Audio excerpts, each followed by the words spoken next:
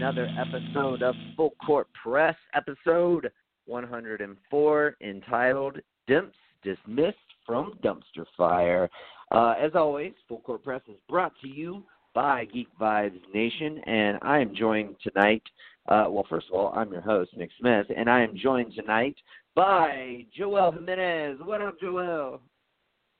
What up, Nick? Nothing much, man. I love that you bring the energy for this show. You know, quiet. When Joel passes it to you on Geek Vibes Live, but you always bring the energy when it comes to FCP. I love it. Speaking of which, or whom, as it were, Jawan Carter. What up, Jawan? Hi guys. Doing his best impression of Joel.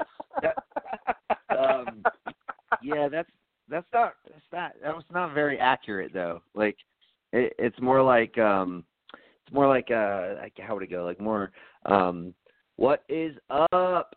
Like it's more like that. Like it's like there's some energy behind it. Yeah. It's more accurate. I mean, it's just definitely more accurate. Yeah, thank you. But anyway, we got a lot of stuff to talk about tonight. All-Star Weekend, of course. So we'll get into that. We got some interesting conspiracy theory type shit. God, if you want to call it that, that seems almost a little too far-fetched to call it that. We got Demps being fired. Anthony Davis on his preferences, playoff projections, and if we have time, we're going to talk about the NBA African League. I really hope we have time to get to that because I'm really excited about that. I think that'll be really cool. But let's jump right in. So All-Star Weekend. Let me just drop the highlights for everybody. Team USA won the Rising Stars game. Kyle Kuzma was MVP. Jason Tatum won the skills competition. Joe Harris won the three-point competition. Shout out to Joe Harris taking down all those fucking legends. That shit was fucking dope. Hamidou Diallo won the dunk contest. And Team LeBron beat Team Giannis with Kevin Durant winning MVP. Joel, what kind of stood out to you from All-Star Weekend, from all the on-the-court stuff, and just like any sort of highlights that you want to talk about? Nothing in particular. I enjoyed most of it. You know, I had no the All-Star game specifically. I had no horse in the game, so it was awkward. I didn't care. If you want to ask me who right. I didn't care. I just did not care who won that game. That's why I miss the old way because when you have a horse in the race, you can root for the East, right? Right, you're right. Because I have no Knicks on either side, so I have no specific. I don't care. Like before it was East. Right. I always chose the East versus the West, like always. So it was very weird. Me too. Now that I have to pick a specific player, but as much as I like the players, I just don't. I don't care about the rest of the team. It's weird. It's just I don't like it when they did it in baseball. I don't like that they did it in football. I don't think they did it in baseball, but they do it in football and hockey. The whole weird All-Star game where the team captains choose. I don't like that shit. I much prefer old school East versus West, but it was still an entertaining game nonetheless. They had a couple fun moments in there. The team Giannis came out strong to start, and then KD shut that shit down. He came out with an agenda in that second half. Yeah, he did. And it is what it is because they definitely came out strong. And I figured Giannis' team would have a step up because they had more guys I felt that would give it their all. Like you had on that side, you had Giannis and you had Joel Embiid and Westbrook. I figured that team would definitely come out trying to win, whereas the other team, like Team LeBron, would probably just sleep through it. But KD was not having it. I guess at the end of the day, he wanted to close that out and get his second MVP, and congratulations to him. And yeah, that happened. And then of course, All-Star Saturday Night was fun. The dunk contest was okay. We've had better dunk contests. It's just like, a lot of people complain about the same shit. It's just too many missed attempts, and it's true. The best dunk of the night was in the middle of the dunk, of the rounds. And I mean, you want it to be the last dunk, and it never is. It sucks. But right, yeah. I think the 3-point contest was probably the most exciting of all weekend. Weirdly enough, The 3-point contest is pretty cool. That was fun. I did like it. I like that I think they expanded it to 2 more guys, so it's now instead of 8, it's like 10. So that's cool. Yeah. And the skill challenge, I do love the diversity now. Of course, it's been like that for a while now that they added bigs and wings, so it's not just all like guard driven. But a wing won it at the end of the day, and it was one of those. And look, this year was a little different. It was a Hail Mary shot from half court. There were a couple guys trying it. It's a new strategy, and it worked out. So congratulations, Jason Tatum. Yeah, it was a lucky shot, but Trey got the benefit of that doubt. He got lucky in the first round, because it was looking like he was going to get knocked in the first, and then he kind of got lucky on his shot too, to knock off Fox. But I mean, I really don't have any interest in the skills competition. I did this year simply because Trey was in it, but just as a general thing, I think it's the dumbest. I just don't care. First of all, how many travels did you spot during the skills competition? You should immediately be disqualified if you fucking travel during a skills competition. So tell me what Trey was doing. Was that not traveling? Was Trey throwing the ball ahead and chasing me? Everybody did. Everybody did. And that's what I'm saying. It's the dumbest thing. I just feel like they should just do away with that. They're not going to, but I just think it's dumb. I don't really like it. I never have. It's gotten better. They've made it easier, so it's not super complicated. Such a grind to watch. You're just God, make the fucking pass already. I mean, it's that motherfucker ran out of balls. What the fuck do we do now? The bounce pass one. That was a pain in the ass. Yeah, they couldn't exactly. get that to work. They just couldn't get it, and the ones who did remember, they would one hand it, chuck it like a fucking quarterback. Remember that? Yeah. I don't know if it was Rondo who did it or, but somebody did it 1 year, and it was oh, that's the strategy. But dude, it's a little better now, but it's just comes never down to been the three great. at the end. It's all comes down to at the end, 3-pointer. Yeah. But yeah, I mean, it's whatever. But yeah, the 3-point competition was definitely the best. It was fun to watch. The dunk contest, first of all, and I know this is maybe slightly me being a homer, but dude, how the fuck is John Collins gonna finish behind Miles Bridges, who didn't even complete his first dunk? That's fucking ridiculous. I'm not even complaining for him to have gotten to the second round, even though it took Dennis Smith Jr. 17 fucking tries to complete his 2. I mean, I'm using hyperbole, but y'all know what I mean. But to finish behind Miles Bridges, who didn't even complete his first dunk, they need to figure some shit out there, because that's fucking ridiculous. Weird. There's should get a 5. It's he got pity points. He got pity points for his first fucking for trying something super cool, and that shit would have been dope as fuck had he pulled it off. But he got pity points, and then he got big points on his second dunk. I think he got a 50 on his second dunk, and he did. both John Collins dunks, neither was super spectacular, but they were both solid dunks, solid first round dunks. And he nailed them both first fucking try. Dude, it's ridiculous that he finished 4th. Again, they need to figure some shit out there, because that was fucked up. If you're telling me that Dennis Smith Jr.'s dunks were better, I'll give you that. Granted, it took him forever to fucking complete them. For sure. But I just cannot the fact that Bridges finished ahead of him, that's what really pisses me off. But yeah, so I thought that was kind of bullshit. Honestly, I would have loved to have seen what Collins had up for the final round. Because I don't think, like you said, Joel, I don't think either of the contestants had anything great to finish out. I guess was it the first round or the second round that Diallo jumped over Shaq?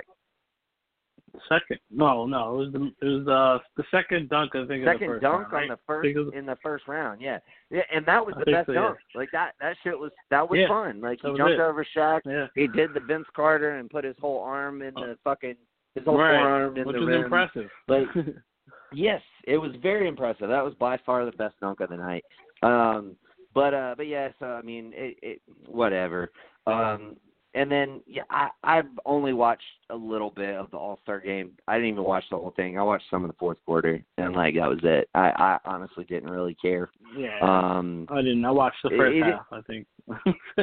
Oh, okay, yeah. But, yeah, I figured I would tune in later when they actually started playing a little defense, and they still weren't playing defense until, the last, 3 minutes. But yeah, I mean, congrats to, everybody who won their respective contests and everything. I feel like All-Star Weekend is for kids. I remember loving this shit as a kid and not really understanding.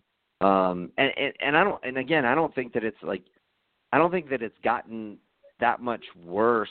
I just think our expectations or what we want to see in a basketball game has gotten greater. And so when we see these All-Star games where they're not playing any defense, all these various competitions, it's how many different dunks can you do? It's the same thing when you're writing a song. How many different chord formations can you do? Anything you write is going to be at least similar to everything else that you've ever heard before. It's the same thing with a dunk. So yeah, I mean, I it's just not. I care way more about who makes the All-Star team than the actual All-Star game. I think that's more exciting to me. Yeah, me too. But yeah, because that's the important part. That's the legacy part, the credentials. I care as much as they care, and they don't care. That's why I cheer for certain teams. They don't care. They don't. You're right. They let it go. They play and have fun. I get that, but that's why I root for the guys that are gonna try, a little bit. Right. You know what I mean? Yeah. Not just go out there. Yeah.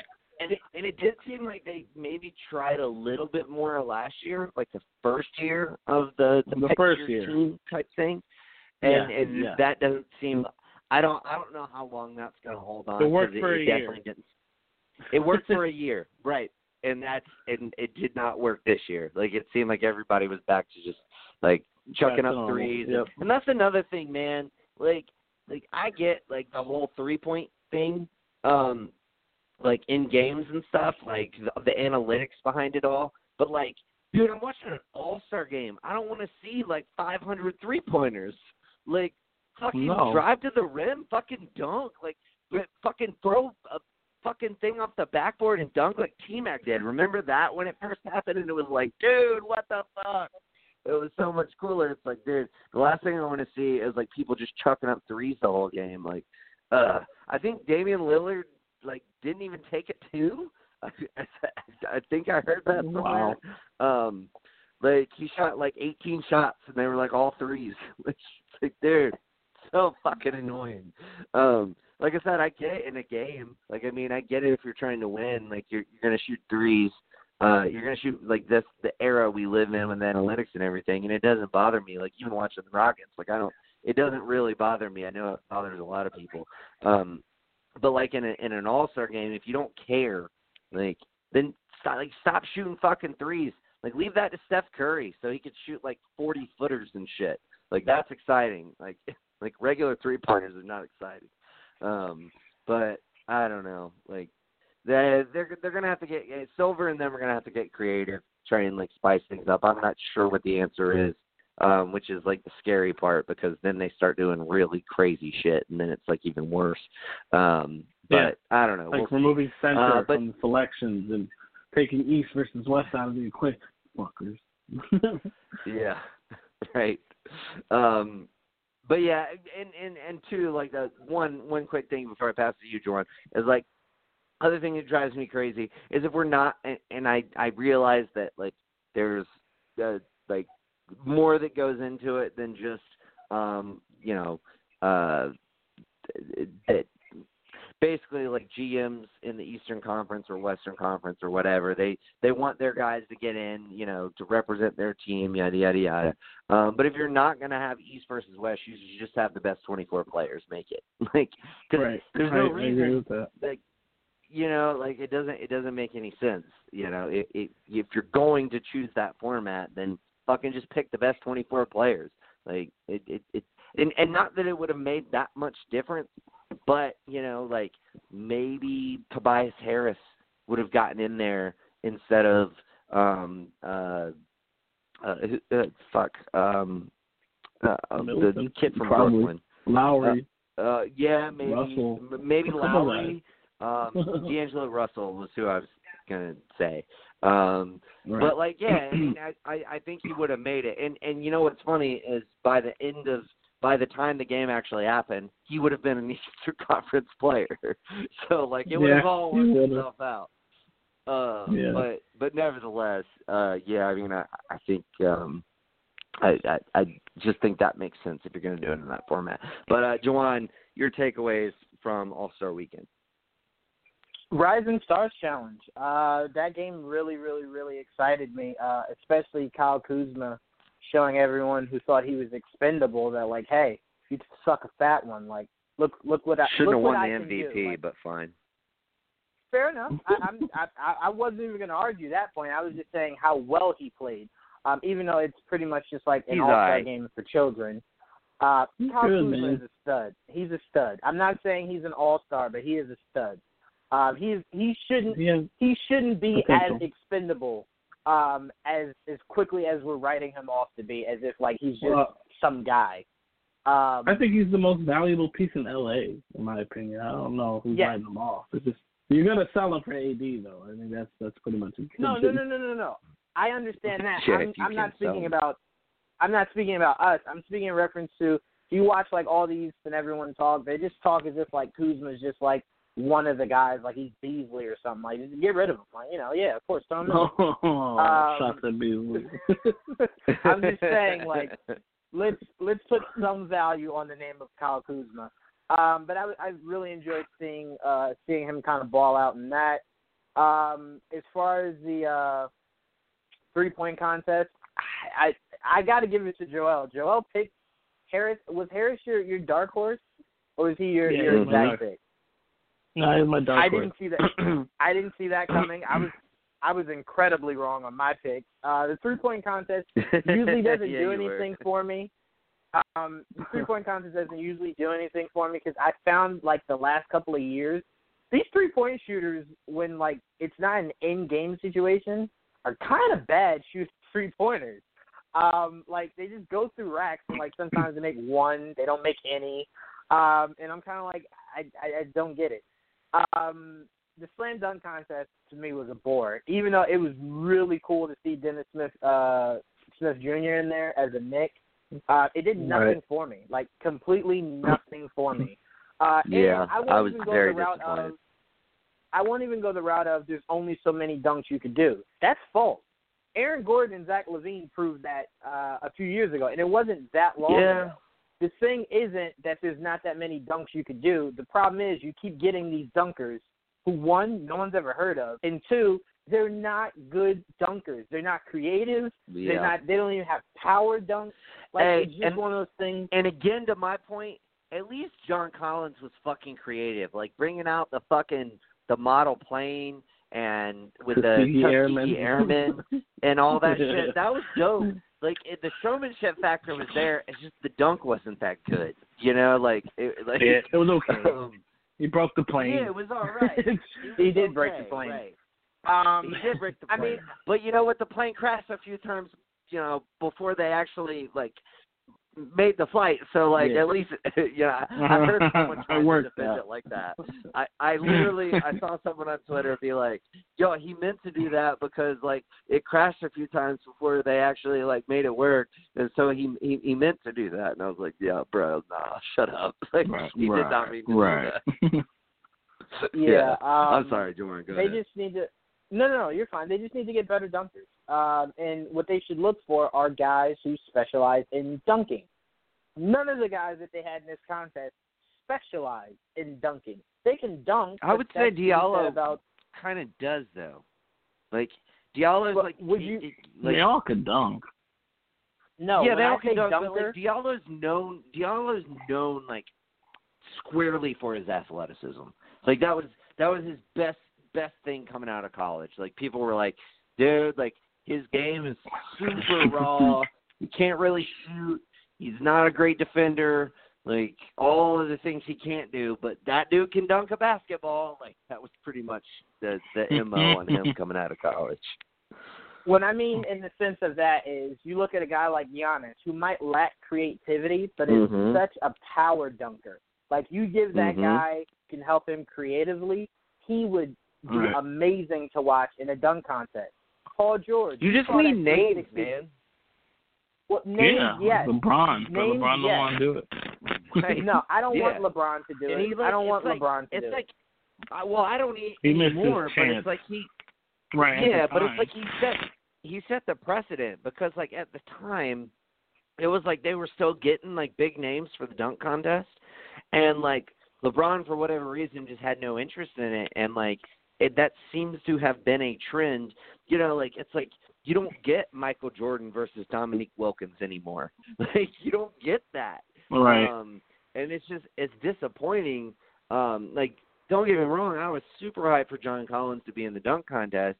And like you know, I mean I thought it was super cool, but you know, like would I rather see him just for the sake of it being a Hawk, or would I rather see Giannis, or you know, like Juwan, you mentioned Paul George, like that'd be an interesting one. He was there before, once. He was there before. Was he? Okay. Yeah, one time. But like, there's a lot of guys that there's a lot of guys that you know that I would really like to see. You know, some younger prime guys.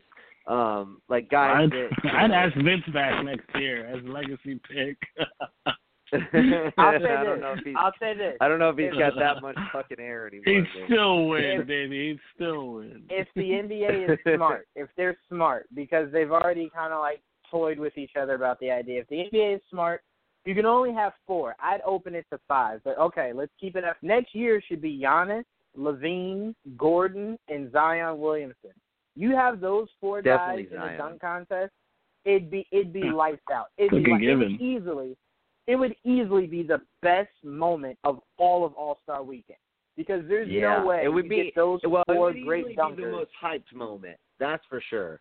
Like, and that's the thing that's missing from like all of this stuff is like, and that's why I do agree with you, Juwan, about. I do think the best part of this whole weekend was Rising Stars game, just to see all these young players play. Like, Joel, I think you mentioned like there was 0 defense played in this game, and it was, you know, it was, you know, it is what it is. But like, I mean, I was more excited to see all these young guys play, you know, in this kind of environment than I was to see pretty much anything else. But if you like throw out like a huge like bevy of, you know, dunking talent to be in the dunk contest, like that's going to make me a lot more excited. You know what I mean? I'll say the thing that the All-Star game has been missing that I think we should have more of, because it'd be a lot of fun. The killer instinct feel that Kobe gave that year he broke Wade's nose. I know I always keep going to this game, but the reason why is, I don't know if you guys remember this. Kobe said he was going to make sure LeBron didn't score on him when he was guarding him. Right. And Kobe took that personally and guarded LeBron almost the entirety of that game. And it was fun to see LeBron trying to score over Kobe creative ways for him to do that. But Kobe was dead serious. And what I also want more of is guys that get selected to the All-Star game who don't necessarily like each other. If they're on opposite teams, like now that you have the ability to trade, like I love when LeBron sent Russ over there with Joel Embiid. I would have loved if Joel Embiid went over to LeBron and we could have seen Embiid guard Russell Westbrook and kind of see that like kind of manifest in a fun way. It just lacks competitiveness. And all it takes is the head guy, which we all know is LeBron, just to kind of make it personal a little bit. Like everyone keeps saying Kevin Durant's the best player in the NBA. If you feel as though you're still the best player, you know what you do? Don't draft Durant. Let him go to the other side, and then you tell everyone. Right. Watch he me didn't. make sure Durant doesn't score. I know. He drafted like what they every great player. It's that, man, I know. It's that AAU mentality, though, man. It's a different mentality than but like what I'm saying is every if other LeBron generation of NBA players. Like, I'm not saying treat the All-Star game like Game 7 of the finals. That's not what I'm saying. Right. Have fun, but treat it. Make it competitive. Like the fact that they almost reached 200 points is ridiculous. Like it's not that cool to watch. Like I want at least the last 5 minutes of the fourth quarter, if the game is close, that should be the most competitive basketball that you've played in that whole week and a half that you've had time off away from playing basketball. Right. Like just make it competitive. Yes. To where, we're watching and we're kind of like, yo, like, can Durant score on LeBron? Like, LeBron's playing tight defense on him. They're doubling. Like, make it fun, but still make it competitive. Right. But what's sad about this is, as uncompetitive as the All-Star game was, it was still more entertaining to watch than the NFL's All-Star game. So it's like, they're doing something dude, right. that's the worst. Well, they're doing something right. The NFL All-Star game, it's like, dude, I'm not even going to get into it, but that's definitely the worst. Yeah, I mean, here's the thing. I agree with you. It doesn't have to be Game 7 of the finals. Like, nobody's expecting that. But, like, it'd be nice if it was at least a regular season game on the tail end of a back-to-back, type of competitive. Like we're not asking for that much here, guys. Like, just give us a little something. But yeah, I mean, it's at least the last 2 minutes of each quarter. Just play hard the last 2 minutes. Yeah, like something. Like, but no, I like your idea, Juwan. Like make a grudge, like throw some grudges in there, like, because even when it was, I think it was still East versus West at the point where KD left. It was like, man, I would love to see Russ go up against KD right now, And remember, that was like a huge storyline where Russ even passing the ball and then he passed him the alley-oop like right away or whatever. But like those kinds of storylines would be great. But yeah, I mean, one more thing too. Actually, no, I'm going to pass it back to you, Juwan, and then I'll do my one more thing. No, I'll just wrap it up by saying this. Curry definitely stole the show for me with the bounce pass to himself for the two-handed backwards dunk. I thought that was super great. fun to watch. Yes. But also my biggest issue with All-Star games is that the guys that get in for their first time, I kind of feel like the veterans who are always going to be in it should make a more concerted effort to get these guys who might not ever get into an All-Star game again, kind of get them going, like kind of feed Middleton, feed D'Angelo Russell, like feed these guys. Yeah. Maybe they might not ever get another opportunity. And I think if you do stuff like that, that might help make it a little bit more entertaining, because you see guys score and do dunks that if you live in Orlando, you don't really get to see Middleton or D'Angelo Russell that often. So kind of just do more things like that. I don't know. I'm just thinking of what could you do to kind of make it more interesting, and those are some of the ideas.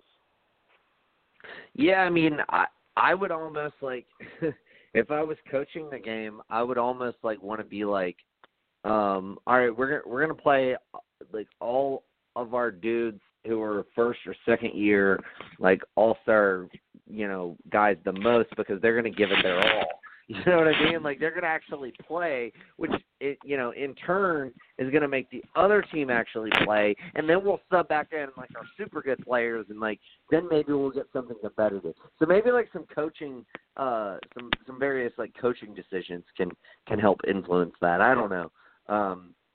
But just real quick, because I forgot to mention this earlier, but Jawan reminded me of it. Kyle Kuzma winning the fucking MVP for the fucking Rising Stars game was so stupid. Like, yeah, he had 35 points. He also shot the ball 27 fucking times. He was 3 of 10 from 3. 30%, which is about his average on the season, so that makes sense. But, like, dude, okay, first of all, I'll give you 3 players who deserved it more than him. Trae Young, Donovan Mitchell, Jason Tatum. Any of those guys deserved it more than him. Trae Young had 25 points. He shot the best from 3 out of anybody from the whole game. 6 of 11 from 3, 54.5%. He also had 7 rebounds to Kuzma's 6. Like, yeah, you got out-rebounded by, like, a 6'2 guard, Kuzma. Like, great job, buddy. Trae Young also had 10 assists to Kuzma's 2. They had the same amount of blocks. Like, dude, all he had was the 35 points. Like, let's look at Mitchell. He only had 20 points, right? Also, he had 5 steals in the game. He also had 9 assists. He had 7 rebounds to Kuzma's 6. And he shot the ball effectively. 8 of 13 from the field, 3 of 6 from 3. And then you take a look at Jason Tatum. He had 30 points. He had 2 steals, 3 assists to Kuzma's 2, 9 rebounds to Kuzma's 6, and 6 of 14 from 3, much better than 3 of 10. Any of those guys, to me, deserved it more than Kuzma. I get where you're coming from, Jawan. It was nice to see Kuzma get, like, some kind of spotlight and what have you. But basically, he was just out there being selfish. He was just shooting the ball every time he got it in his fucking hand and, like, put up 35, and, like, that's why he got the fucking MVP. And, like, he didn't do anything else. And that's my thing with Kuzma. He doesn't do anything else. He doesn't rebound particularly well. He doesn't pass particularly well. He doesn't defend particularly well. He shoots. That's, like, what he does. He's a very good role player. Like, I don't think he's that good. Like, I don't think he's bad. I just don't think he's, like, great. I think, like, pretty much most everybody else on this team will probably end up being a better player than Kyle Kuzma. Like, John Collins, Jason Tatum, De'Aaron Fox, Donovan Mitchell, maybe Bagley. I'm still iffy on him. Jaren Jackson will. Jared Allen will. Trae Young will. Kevin Knox, still a little iffy on him. But, like I think it's ridiculous. I don't think he deserved it. I think, like I said, there's 3 other guys there that deserved it. And this is not even me being biased. Like, it's not about, like, Trae Young here. Like, I think, honestly, if I was picking, I would have picked Tatum, then Trae, then Mitchell, then Kuzma. Like, I would have given it to Tatum. As much as that pains me to say because of the fucking the skills competition, but nah, like I don't think Kuzma's. I think Kuzma's, like, a really good scorer. Like, I think he could develop his game and maybe become something better. But that's why I think he's a really good fit with LeBron, because he shoots. He shoots well with, wide open shots, and he does slide off screens well. Like, he gets himself open so that, like, people can feed him the ball. So there's a lot of offensive things he does well, but, like, defensively, he doesn't do really anything particularly well defensively. But Jawan, you had a retort before you moved on. No. I don't want to take up any more time because it would expand into something else, and I don't want to take any more time. So I'll just hold on. All right, man. We'll maybe get into it later then. But anyway, let's move on. Yes, rant over. So from All-Star Weekend, we had a very interesting video that was making the rounds, I guess, in Facebook messages. I don't know where else, Juwan, when I get done Twitter. introducing the topic, maybe Instagram. you can elaborate. Instagram, okay. But so there's a video of Kyrie and Katie talking. It was just a video taken from somebody's phone in the tunnel, and it appears as if Kyrie said, and I'm quoting here, 2 max slots, it's time, end quote. Amongst some other things, but those are like the clearest words that you could make out. So he was saying that to KD, who was kind of like pacing back and forth, while Kyrie was talking to him. So, like, I guess Kyrie is like, trying to convince KD, like, let's go to the Knicks. Like, and if KD, who's been long speculated to go to the Knicks, that means you're getting Kyrie. I don't know. But I mean, it's hard to interpret that as anything else, other than Kyrie being like, dude, let's go to the Knicks. Like, let's go to the Knicks, dude. Let's do it. Let's go to the Knicks. That's definitely how it came off to me. I don't see how it could be interpreted in any other fashion. I will say this. KD did not seem like he wanted to have the conversation. And maybe there could be a million reasons for that. But nevertheless, it seems like Kyrie is all about it, at least from the looks of this video. What were your thoughts on this, Juwan? I know you were fucking giddy when you saw it, but elaborate on your level of giddiness when you saw it. Well, first let me start off by saying the giddiness was from a stance of bias, obviously, but mainly because I got it from a Knicks page. And I'm like, all right, I first started to say to myself, all right, well, he's definitely, like, fixing this for, like, Kyrie and, Kyrie to be saying that. So then I searched and I saw it in other places that weren't, like, associated with Knicks fan pages, and I was like, oh, no. This is real. Like, Kyrie was saying 2 max spots. Like, it's time. I've heard from someone in reference to Kyrie kind of just breaking down to Durant that, like, after you win this one, like, you got 2. After you win this one, like, it's time for you to move on. Like, leave. Go do something where you could be the focus, and it's not the story of you're playing with other great players. Like you're not on a team that was already created. You're going to create a team. But as a Knicks fan, yeah, you got excited, but I immediately was telling Joel, like, no, I was telling my brother, actually, like, Knicks aren't the only ones with 2 max spots.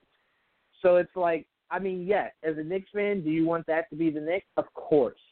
But he could have meant a few other places that had 2 max spots. They are the only team with 2 max slots. They're not the only team who can create 2 max slots. Who? I thought the Nets had space. The Nets. They can create it. They do not have 2 max slots. They'd have to get rid of Crab. Oh, well, that sounds not too difficult. But okay, so then cool. Then it I mean, yeah, they'd probably have to give up a first-round pick to do it. But, like, I mean, and if you're you getting both those guys. Yeah, you would absolutely do it. Exactly. I was telling my brother the most important thing that I've gotten in my head in regards to the idea of Kyrie and Kevin Durant is this. All my eggs are not in that basket, mainly because we've been in this situation before. And sure. It was when we had availability for LeBron, cleared the deck so we could get LeBron. Everyone, if you could, like, rewind back to that time, there was no one on this planet that thought LeBron was going anywhere other than either Brooklyn because of his Jay-Z affiliation or the Knicks, right, because it's the Garden. Early on, no one thought those Miami. were the favorites. Yeah. No, right. not No early one thought on. Miami. No one was saying he was going back to Cleveland. So us Knicks fans got so hyped for the idea of LeBron, and then we ended up overpaying Amari Stoudemire. So that's why I'm saying I don't want to obsess over it because for the first time in what feels like 20 years, maybe even longer, Knicks have options. They have options. The Knicks are finally the pretty girl, so where it's like you don't have to just be super smart to get through in life. Like, you're beautiful and smart. So it's like you have all these options.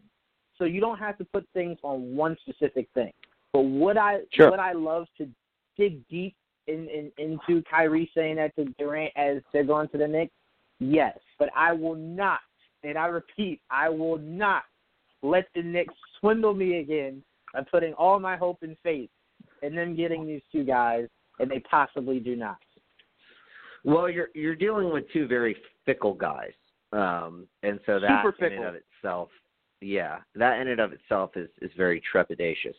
But I mean, from that video, I feel like it comes down to what KD does.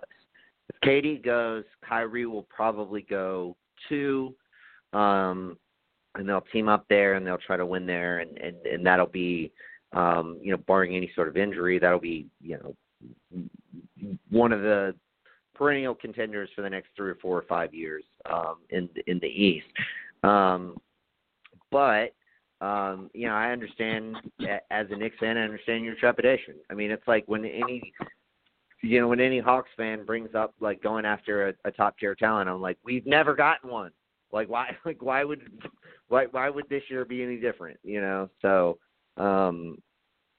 but I don't know. There's a certain amount of optimism that I have for you guys, and maybe it's just because I'm not a Knicks fan, and I see things from a different perspective. But Joel, also a Knicks fan, going to kick it over to you. What were your thoughts on the video? I've seen it a couple times now, and I'm never one to put all my eggs in one basket. And like Juwan was saying, like this summer is a lot different than that one summer with LeBron, where we did everything in our power to free up space to bring in a guy like him and sell him the world. And he turned us down to go play in Miami with his friends. And good decision. We get it. We burnt. For him it worked out. And it. We were upset and we were distraught, and it hurts. Like, that was very, heartbreaking. Like, because you're like, fuck, man. Like, we waited all this time to hopefully, possibly. Why did we turn down New York? He did several times. Yeah. LeBron don't like that fire, man. That's not him. He's not a New York guy. Unless he's talking about the Yankees. He's a bandwagon. That's what he is. Anyway, my thing is with KD and Kyrie, that whole conversation looked nice, man. Like, they're having this, like, I can't read lips, but I saw him say two. Did he say next spot? I have no idea. I have no idea what he was talking about, but they were together a lot. He held up the number 2 with his fingers. Like, so he said he that. He did. That for sure, he said that, because he held up, like you said, 2. 2 what? We don't know. $2. I have $2 in my pocket. Let's go get some snacks. He probably said that. I don't know what he said to him. But it's like, I know for a fact that even if it doesn't happen, I can't imagine they didn't talk about it a little bit. And maybe KD needs some convincing, or maybe they've talked about it before, and it's like, so what? Maybe they said, like, hey, we'll talk about it again during All-Star break and see we'll see where we're at. And so it's just them talking it over.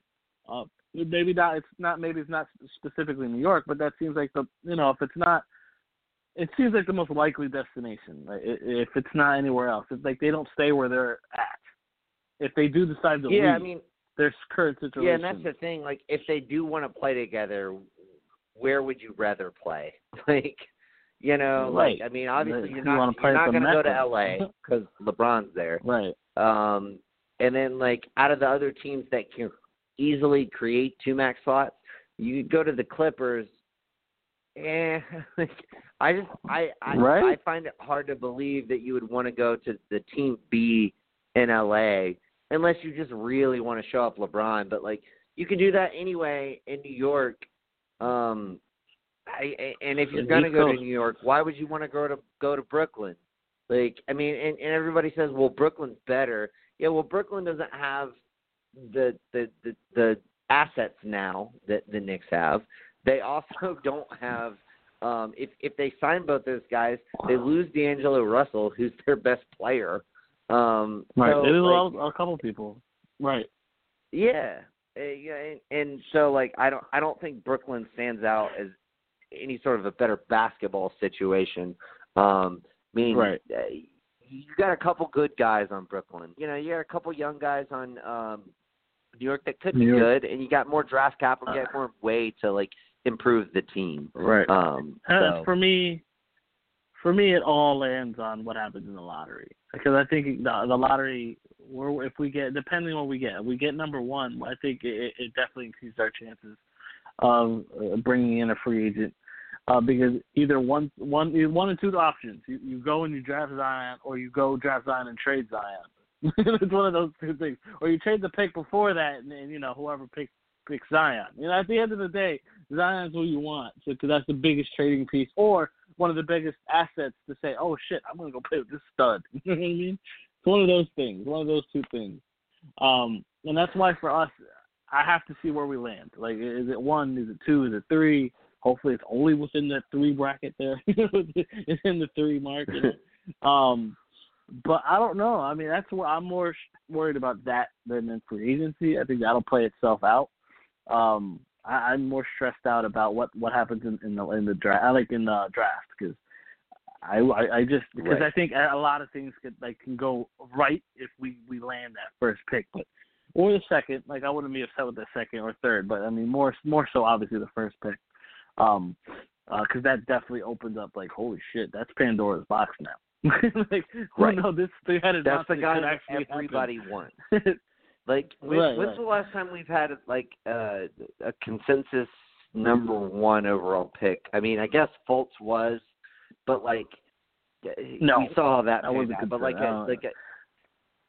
that was definitely not Anthony Davis was the consensus number 1 overall. Anthony Davis. Yeah, I don't think. I was about to say. I think it was Anthony Davis. Yeah. Like, I think it was. So like, because I mean, even when you have that Wiggins year, it was like Wiggins or Parker. People went back and forth, and like I'm sure there were some people who were like, "Man, Embiid," but obviously there definitely was the Blake Griffin year, dropped but that was Blake Griffin to me. Right, well, I think we're Rose. Yeah, but that was obviously before the Anthony Davis year. But yeah, I mean, I think you have to go back to the Anthony Davis year. I think that was the last year we had like a consensus. At least a consensus number 1 whoever. Well, Cat. Karl Anthony Towns. That's true. Cat was also 1. Consensus number 1. Cat. So yeah, that would be the last time. But like, dude, yeah. I mean, if you get the number 1, I mean that's a lot of. You can do so much. It's a big weight off my shoulders. Because even if we don't. Yeah, if we don't get our free agents, even that you got that in your pocket, you feel better about the rest of the off season with the number 1 pick, even if you don't get KD and Kyrie. Right, you know what I mean? And that's the you thing. can just go forward point, with your youth. Exactly. At that point, like you've got the penultimate flexibility. Like if you don't get your top free agent, then you trade for bad contracts and more draft picks, and like you rebuild the right way. And like God, I hope they do that if they don't get the guys, like because that's what you need to do if that's you're the right way. Like don't don't go out and sign Kemba Walker and Tobias Harris. Like dude, like the max contract. You don't need that. Like no, you don't. Really don't. Like no, you not need at all. You need to be building a championship in New York, and the way to do it is either signing the cream of the crop free agents or like making smart draft selections and taking on bad expiring contracts so that you can get more draft assets and like move forward with even more tradable assets in the future. Like that's totally the move right now. So yeah, I mean we'll see how that plays out, but I do agree with you. Like that's got to be the way you go. Real quick before we move on, I just want to take a quick second to talk about this. There's been a little back and forth. I think I don't know if we talked about it on a show earlier this year, but we definitely talked about it via messaging. But it kind of raised its head again via All-Star break. That Dolan is contemplating selling the team. I honestly wonder if do you think the odds change of getting a max guy if Dolan sells the team, and do you think that this is really a possibility? Do you think he would really sell the team? I mean, there's plenty of billionaires out there who could come in and just be like, fuck it, dude, I would love to own the Knicks. The NBA is one of the most profitable leagues. The money that comes in from it, fuck it, I will, $4 billion is nothing to me. I'll just fucking throw it out there, what have you. I think the biggest thing is, well, here's the thing. That's what he wants. But here's the biggest thing. He doesn't want to sell Madison Square Garden. So he wants to sell the team and keep Madison Square Garden. Right. That, to me, if I'm buying it, I want the whole fucking thing. I don't right. let you keep Madison Square Garden. So it's I'll give you, 1.5 or $2 billion for the Knicks, but I would be willing to give you the whole $5 billion if you give me the Knicks and Madison Square Garden, because that is just way you're getting so much more revenue just by owning that facility, whether it be concerts or whatever. But just what are your general thoughts on do you think it's a possibility? Do you think it's a legit possibility that Dolan would actually sell the team and or the Madison Square Garden, Joel? I think it is possible. I think he would listen. I think a lot of it, his trepidation would be because it's a family legacy. So it's his family that wouldn't want to give it up. And if it's just the Knicks, he'd probably be more willing than right. Everything, because it's everything. Yeah. Now we're talking about not just the Knicks, the Garden, maybe the Rangers, and that's $50 million worth of shit. That's a lot. $50 billion. I'm sorry. That's a lot. That's a lot of money. You're gonna have. That's a pretty penny. It might take more than one human being to pay for that. Or Jeff Bezos. And well, one of those. It's possible. Whoever's willing. I mean, there are people out there that would, in a heartbeat, buy the fucking Knicks if they became available. If James Dolan sat down and said, "Look, make me the best offer," people will come knocking. I have no doubt about it. People will come and pay and buy the Knicks off of him. It's just I don't know if he's willing at the moment. If he's listening to offers, I have no doubt he probably would. I don't know if he's selling at the moment, but I think in the long run he may just give in and just say fuck it. But at the moment, I wouldn't expect it anytime soon. Yeah, I mean, I honestly would not either. But at the same time, it's certainly a possibility. Hey, Zuckerberg, that motherfucker's worth $71 billion. What's to stop him from coming in and saying, fuck it, dude. I'll drop fucking $5 billion, $6 billion, and get the Knicks. That's, and for a guy like Zuckerberg, that's, I feel like you would look at that at the age of, he's 33 years old. He's, the youngest, richest person. Everybody else who's in, the top 10 richest people in the world are, 70 years old, except for Bezos. He's 54. But, seriously, though, I think that would be, that would be something, that'd be a possibility anyway. But now, Juwan, what are your thoughts? Do you think it's a possibility that he would actually sell the team? Hell no. He'd be an idiot too. If the Knicks were James Dolan, if the Knicks were the same Knicks that they were as an organization standpoint and where they stand in having options, if they were the same team that they were 5-10 years ago, then yeah, sell it. No one wants to come here. But now you're in a position to where you have a great coach, you have great guys in management, you have great young players, You have your draft picks. You could have the number one pick. You have superstars, whispering in hallways talking about possibly coming there. You already make billions off the Knicks, and they're horrible. Picture what you'll make when they're actually in the playoffs. Hell no, I don't think he'd be stupid enough to sell him right now. Unless someone comes to him with an astronomical amount of money. I do not see him being dumb enough to sell the Knicks at this point. So as a Knicks fan, we've kind of backed ourselves in the corner because we're like, man, we've been waiting to be good for so long. We're finally getting to that point, but now we're becoming possibly so in a good position that now he's like, why would I sell it? Like, I'm about to make more money off of you guys because if I can get at least even one of those big guys here, that will easily triple anything that I'm making off the Knicks right now when they're not good. So, no, as a business standpoint, he'd be a complete idiot to do so. I don't even know what this team would look like if they were good, like money-wise. It's crazy how much they already cost, and they ask. Right. Yeah. Jesus Christ. Yeah. Well, and you know what? Actually, who I think might be an interesting choice is Bloomberg. Bloomberg's got the fucking money. He's got like $50 billion, dude. Like, he could easily. I'll take all of that. Wait. I don't think so. Come on, dude. It's not going to take $50 billion. Like, a lot of money.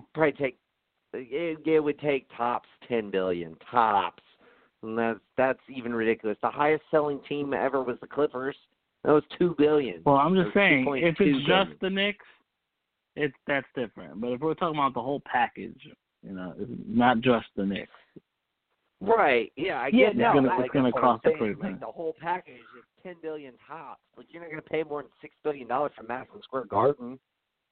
I don't know. We'll see. $6 billion? I don't know. Man. Yeah, I don't know. Yeah, I don't know, man. I'm with you. I don't know, man. I don't know. Because you got to think of it like this. If you're paying the whole package, like, remember, concerts. Like, don't think of a concert like a small one. Think of when Jay-Z decided to come to do a concert at Madison Square Garden for 4 nights. That motherfucker's going to play Barclays. Shut up. No, I know. I'm just using an example of like a musician of well, use his a better caliber. example. Well, he doesn't only do the Barclays. He'll do Madison Square Garden, too. He's done it numerous times. He's an owner for the Nets. He's definitely going to do Barclays. He's not still the owner of the Nets. He had to give it up. Who are we talking about? Hold on. Jay-Z. I'm lost. He had to give it up because he was at one point, not anymore. Now it's like some Asian dude who's gonna buy it. Yeah, he's not anymore, Nick. He can't be. It's conflict. He can't be the owner. No, yeah, because he's an agent now or whatever. Right. He owns Rock Nation. Rock. Oh, that's right. Yeah, I forgot about that. That's right. Okay, fine. Fair example. I stand corrected. My bad. No, you're good, man. You're good. But yeah, the point I'm making is, if you're talking the whole package, what they make off of wrestling events, what they make off of concerts, like of guys of that caliber, it's just way too much money. And $6 billion, even though to us we would sell part of our souls for $6 billion, I think if you're Dolan, you kind of go. Heart? Oh my God. If you're Dolan, you kind of go, I'm gonna see if I can maybe try like $10 billion, like as high as I can possibly go, because the Garden is worth it. Yeah. 10, but like he would highball. Yeah, it. I'll say this: he'll highball it, definitely. Yeah, for sure. Yeah, that's the Knicks. But, he's not going to give it away. Right. No, for sure. But there's enough people out there with enough money who could do it if they wanted to. That's the thing. It'd be nice. Down to, do they want to do it? But I don't know. Yeah, we'll see how that plays out. I think he is destined to sell the Knicks. It's just a question of when. And I do think I think Joel's right too. Like I think the timing of it being like of right now is a little suspect. With like all of the family dynamic there. I think it might be in like 5 or so years, when maybe those familial ties aren't as strong, with essentially his father, and all that, Right. I think that's the big one. I right think there. that, right. I think that would make team, right. I think it would make more sense, for him not to do it at this time. But we'll see. We'll see how it all plays out.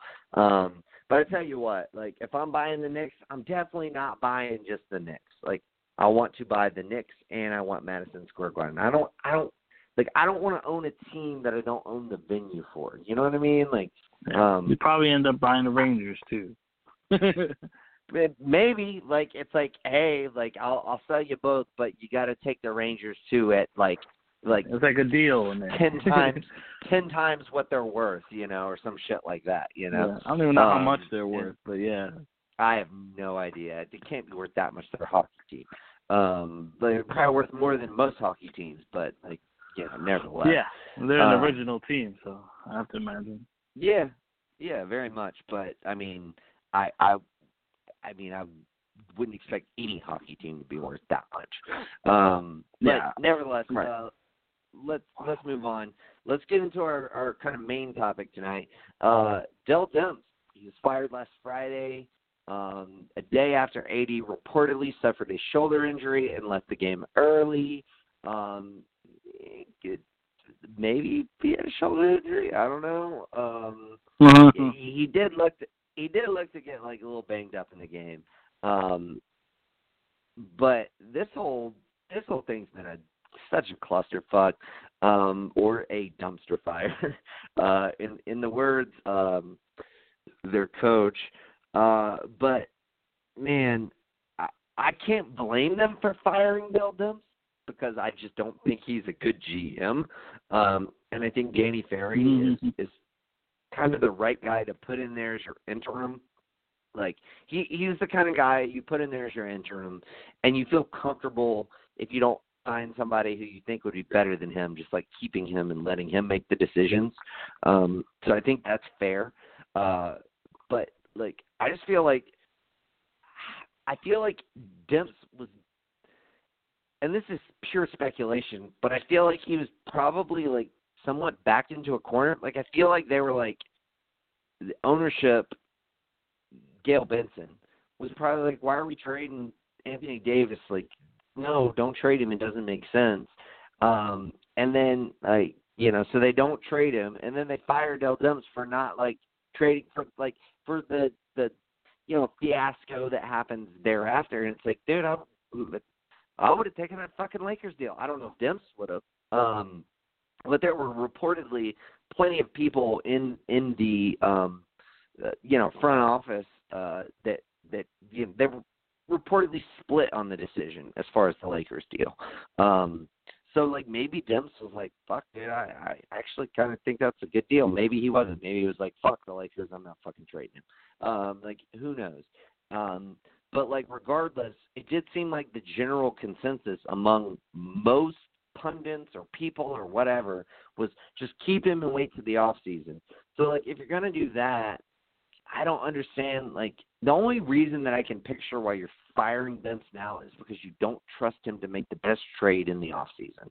And if that's the case, fine. It just comes at a weird timing. And, like, even, like, the statement that was released, I feel like was kind of strange. From what the Woj bomb about, them being furious that Anthony Davis left, and so they fired Demps and yada yada yada. For somebody, I thought his Lakers trolling was level 100. I think he should have ultimately made the deal with the Lakers, but who knows if he was even going to be allowed to make that deal. I don't know. I just think it's weird. Again, it's hard for me to knock it, really, because I just don't think Demps is that good of a GM. But the timing is weird, and the fact that it came right after,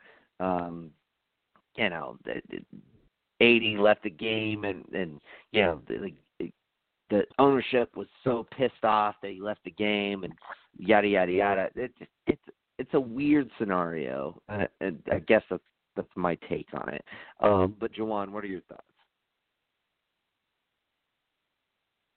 I look at it like there you go. No, I'm here. I look at I was on mute, but I look at it to where I'm like quick on that shit. I'm like, you ain't talking, motherfucker. Start talking. He was obviously fired because again, it's being run by the guy who originally owned it passed away. His wife now runs it. She does not have any idea on how to run basketball operations. So she was looking for the people who work for her to know what to do. And apparently she was being told the way Demps was handling things wasn't really the smartest way to handle them. I mean, the fact that Magic was constantly having phone conversations with him, didn't he just stop answering the phone with Magic Johnson? All you had to tell Magic was, look, I don't think we want to do this deal right now. Like, call me back in the off season. Let me kind of survey everything, and then we can get something worked out.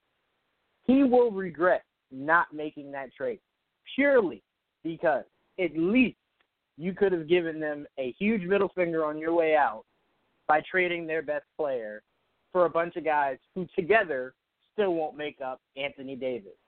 I don't know if he gets selected somewhere else. I don't know if any other owner kind of sees what happened here and goes, that's the guy I want. But yeah, it was obviously a huge issue with AD leaving the game, like not leaving, to the back just to get it checked out and then coming back and sitting on the bench or sitting in the back and watching it from there. Like, AD was like, nah, man, I don't even want to be here with you guys. So that is usually a pretty bad problem. What's going on with AD in this whole situation, the only thing I've ever seen worse was how the Knicks handled the beef between D'Antoni and Stephon Marbury. Like, that was the worst thing I think I've ever seen. They were paying Marbury millions of dollars, and D'Antoni wasn't playing him at all. I think it even got to a point when D'Antoni told him, don't even show up. So Marbury was sitting in the crowd. Like, it was a really bad situation. AD being booed at home is also a really bad situation. So the way he allowed these things to happen, stuff to get out, was just really mismanaged. So I completely understand why he was fired. I'm not even shocked at the time frame between when the event happened to when he got fired. I think what I'm most shocked about is that he really didn't think that trade option through. Because if he did, he would have just made it. Yeah, and here's the thing. I disagree with you on a lot of levels. I think a lot of what you're pinning on him was like totally out of his control. I mean, but this is one thing I will agree with you with. I would have made that trade if for no other reason. You don't have to go through this drama. And from like what we detailed as kind of the final offer from the Lakers, they seemed desperate enough to give away a shit ton. Like, you were going to get 3 young prospects. No, wait, hold on. You were going to get 5 young prospects at the end of it. They were going to include Hart and Zubats, according to multiple reports. So you were going to get all 5 of those guys.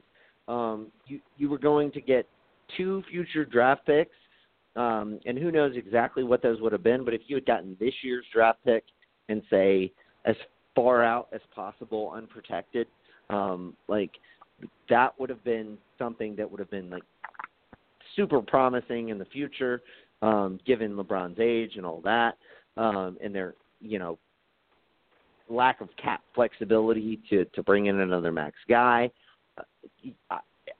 I would have taken that deal. I would have really sort of pinned down and tried to negotiate. So here's my thing is if, they basically, if it all depends on what the details are behind the scenes, because like maybe like ownership just was like, no, like we don't want to trade him. Like we're not going to do it.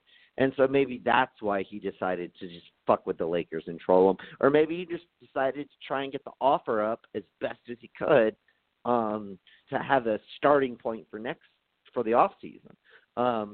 But if they kind of like were deferring to him to make the decision and that offer was on the table, then yeah, you take that offer, because it's just I just don't feel like, I know you want a primo player, and like I know you want Jason Tatum, but you don't know if that's going to be available in the off season. Like the Celtics can tell you all they want, you don't know if that's going to be available, and that is the biggest reason I would have taken that offer. But hey, nevertheless, he didn't. He was fired. So I feel vindicated in saying that he got fired a lot earlier than I thought he would have. But, I did say this decision might come back to bite him in the ass, because if he doesn't get as good of a deal in the offseason, he might lose his job. And he already lost his job. So, talking now, maybe should have taken the trade. But, Joel, what do you think of Demps being fired? I was a little shocked because, like, I thought the whole reason he didn't make the trade was to save his job. like, why would you trade? Right. Make this trade. Everyone's telling you, don't do it because, you might get fired. You'll never have work again. And you're like, well, fuck that. Like, don't get me wrong. He was being spiteful as fuck throughout most of that process. But at the same time, like, he was also probably trying to save his own ass. Like, I can't trade this motherfucker. I can't do it right now. Right. I need the best possible offer, and if right now is just one team that can really give me anything worth having, I should wait till the summer. That was a smart move. I mean, it is at the end of the day. Maybe. I don't think. But the Lakers can only give you the same shit in the summer. I mean, the smart move is to wait and see. Other teams can come in. But they can't. They can't. That's the thing. And people keep Lakers saying can't? this. The Lakers, no. Zubats is no longer there, and he was going to be a free agent anyway. So you take him off the table. Granted, that's not like a primo player, but like Zubats is still a valuable asset. If you trade him in the offseason, they can't take Hill's contract off your books because they don't have the flexibility at that point then to do it, because they have all this cap space, but they don't have the ability to match salaries in order to do it. So like you can't get rid of Hill in that deal anymore. So like, no, it may not be the same trade. It's not going to be the same trade. And like, if you don't get Tatum, maybe the trade that you do get isn't even like, minus even those two things isn't as good. So like, I don't know. I'm just like, in my opinion, like I would have just taken it as much as I would have hated it because of all the tampering and what have you. It's just like, dude, right. Like if nothing else, we get all these young guys. Maybe one of them turns out to be really fucking good, and like we have all these various assets that we didn't have before. That's how you want to rebuild. That you want assets, and you have a bevy of assets. And, like, if you were able to drive up the offer to all 5 of their young assets plus 2 future draft picks plus they're taking Hill off your books, right? I don't understand how you say no to that. It gives you everything you want. Right. No, I don't disagree with that. I mean, I would have probably taken it, too, because there was just so many good options. I mean, if you're the Pelicans, you want Tatum, but you would is it just Tatum? Like, what are you getting back? Tatum and who? You're fucking with. Here's the thing: at the end of the day, you're gonna be messing with Danny Ainge. He's probably sweet talking you right now, but that doesn't mean he's gonna be. He's gonna be a bitch when it comes down to during the summer. Goddamn right he is. It's not gonna be easy. He's gonna try to pull your. That's probably why they fired him. They're like, I can't trust Bill to make a good deal with Boston. Even though I would don't trust Danny Ferry way more. Right, I do too. But I think that's what it came down to. Like, I understand why he was fired, even though I was confused hearing all the shit I heard that he was possibly going to lose his job because of the trade. Then he ends up losing his job anyway. So that was kind of, so I don't know what's what in terms of that. Right. But at the end of the day, like you were saying, like we don't know what the best option would have been. You probably had your best chance the Laker trade wasn't a bad trade. It probably wasn't the best prospect. You probably could wait till the summer and make the trade with Boston get Tatum, or wait and make a trade with New York if they get the number 1 pick, or whoever gets the number 1 pick and you make that trade. But I think it worked for both parties to send him where he wanted to go, even though you didn't like it. And look, it was totally fucked up, and it was definitely some type of tampering going on. No doubt about that. But you should have just, look, you would have gotten a whole new starting 5, all young guys with picks. You can't really go wrong, and you would have got cap relief. So, I mean, you would have definitely been in a good spot. Yeah, and everybody who says, oh, well, like, we know how this team plays out. We saw it last year. First of all, they didn't have Drew Holiday. Not wrong. He's right. a fucking great player. And secondly, right. all these players, are like a year older than they were, and we don't really know how much they've advanced because they've had to play under LeBron's shadow the whole time. We all know how LeBron runs an offense, and it's through him, and so there's no team orientation. It's very much like everything runs through LeBron, and if you don't fit that picture, it doesn't work. And there's very few guys in that mix, excluding Kuzma, who really work alongside LeBron. I think Lonzo can, but Lonzo really needs to be able to shoot better, and he just has not proven that yet. And I think that Ingram is just I just don't think he's a good fit with LeBron. I don't think he ever will be, because he operates best as the same style of player as LeBron. He's got that playmaking ability. You take that away from him, and you're taking away some of his best attributes. He just doesn't fit. So I think a lot of those players could have, potentially made steps forward. And, if you don't get them, they're all under contract next season, short of Zubats. So, you could flip any one of them for future assets or anything that you would want, a player that you think would fit your team better, what have you. Let's say that, Phoenix is very interested in Lonzo, and let's say they end up picking number 6 overall, and they just, they miss out on Ja Morant, and they're like, fuck, do we want to take Darius Garland at 6? Would we rather have an unproven Darius Garland, or would we rather have Lonzo Ball? Maybe I'd rather have Lonzo Ball. He's proven himself defensively. He can pass the ball really well. We already got Devin Booker who can shoot really well. We've got another group of guys. We've got Mikal Bridges. We've got T.J. Warren. Both of those guys can shoot really well. We take Lonzo Ball and we pair him with the rest of these guys in Ayton, holding down the center position. I'd probably rather have that as a number 6 overall pick. So, there's a lot of variables here, but, I would have taken that deal. I think you would actually have more flexibility with that deal than what you will have with Anthony Davis, because you could have so many other teams that would be more interested in all of these other various players than you will teams interested in Anthony Davis. You're only going to have a handful of teams, because you're only going to have the teams who will want him, with him only being signed for 1 year, they're going to be contenders, and there's only a handful of those. Maybe the contenders grow if KD decides to leave the Warriors, and so you get some more offers. But again, that's a what if. Give me all the players and the assets and the draft picks and all that, and the cap relief. I don't know. I think I would just rather have that, in my personal opinion. But anyway, let's move on. Another interesting thing from Davis, during the All-Star break, he said he has no preference as far as his destination. He even said something to the effect of all 29 other teams are in play. I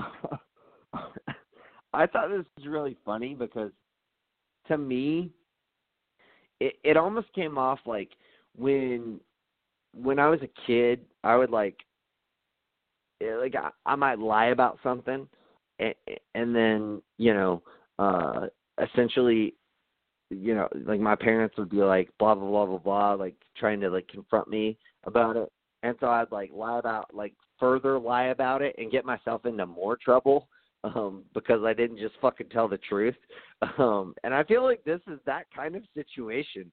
Like I feel like, dude, like this makes him look even worse to me. It's like, dude, so you'd literally rather go play for any other of the 29 teams than your current franchise?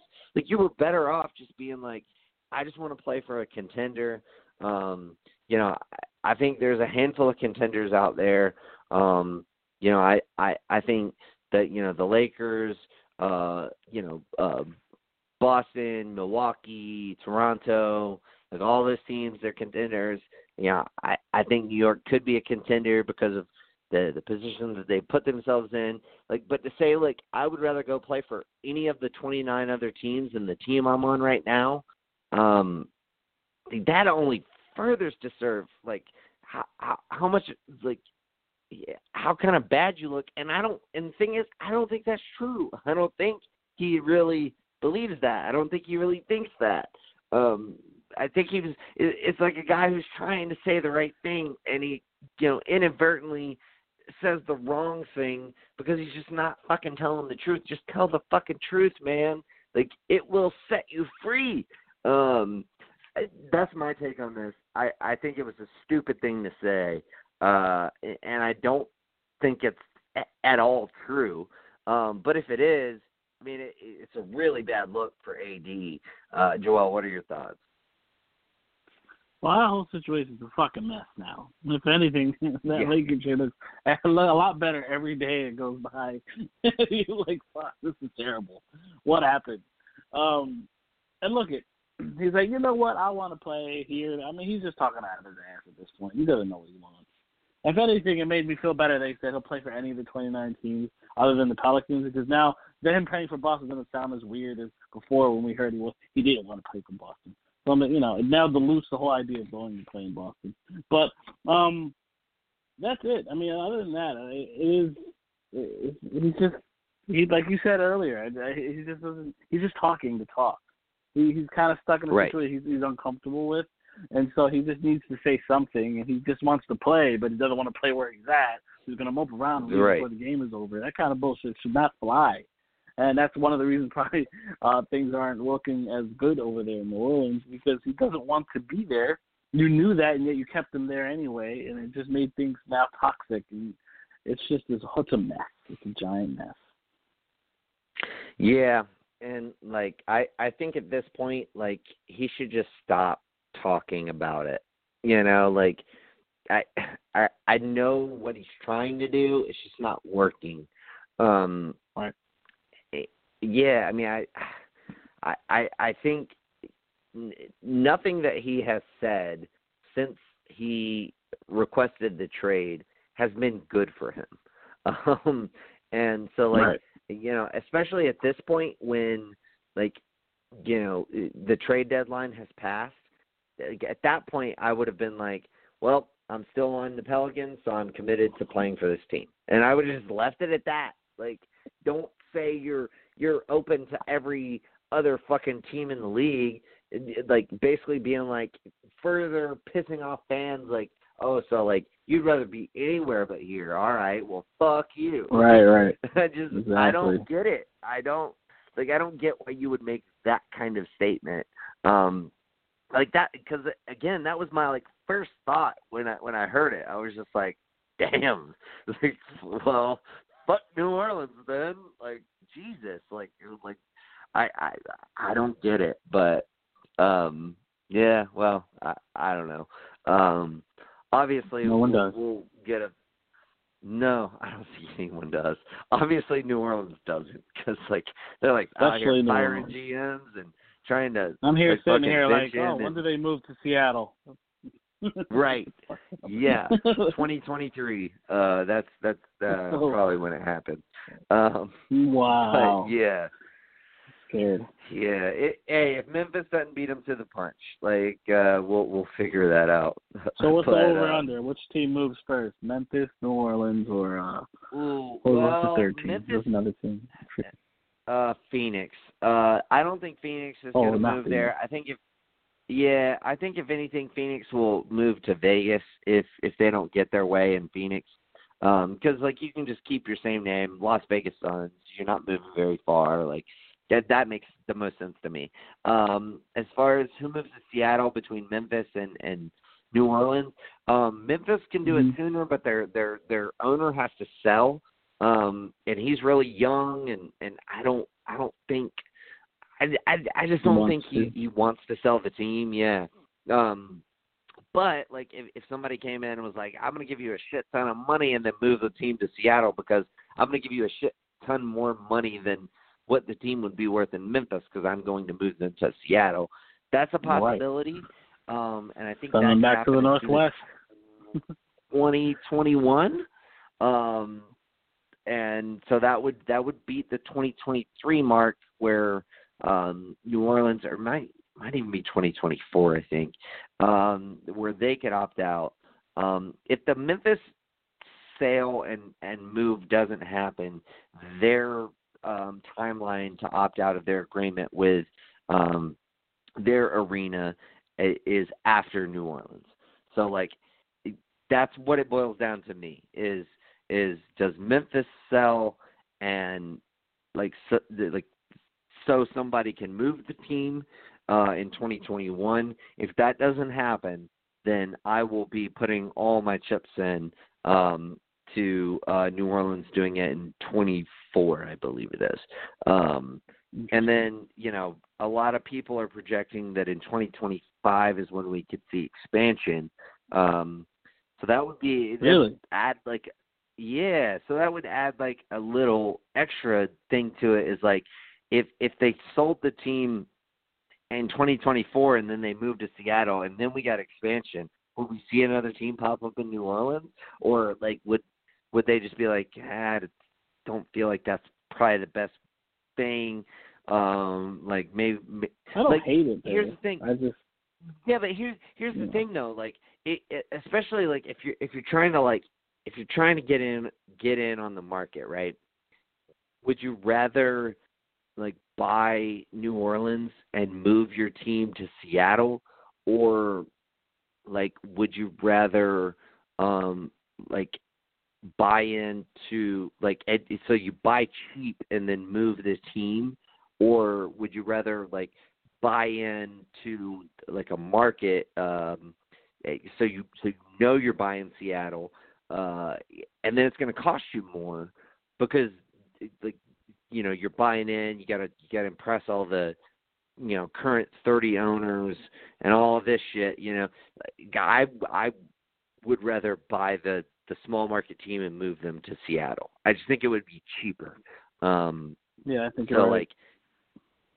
But like that's still like if they do that and it ends up happening right before expansion, shit, like damn.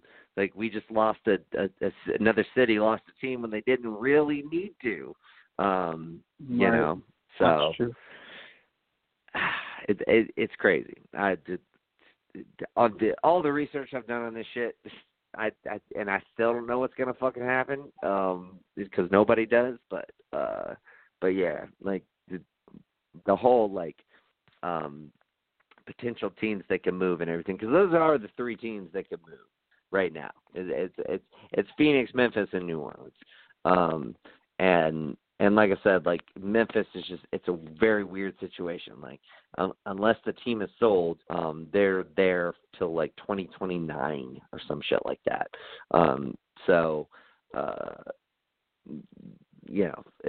But yeah, again, if you're the Memphis owner and you can sell them for a shit ton of money and they can move to Seattle and you just be like, fuck it, I'll just buy in when expansion comes. Like maybe you do that. I don't know. There's a lot of fucking a lot of cards to play. So I don't know. We'll see how it goes. Let's talk about this African League because I got a lot of interest in this. I think it's me too. I think it's pretty fucking cool, man.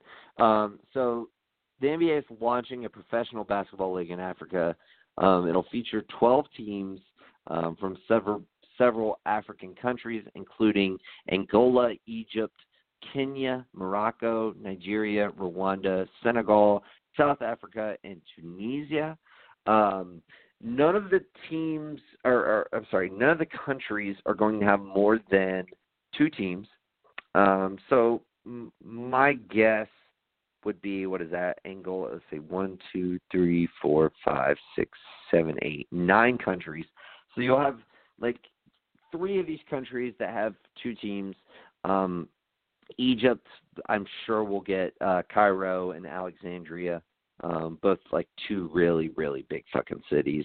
And then you'll have a couple other that get 2 teams in various cities.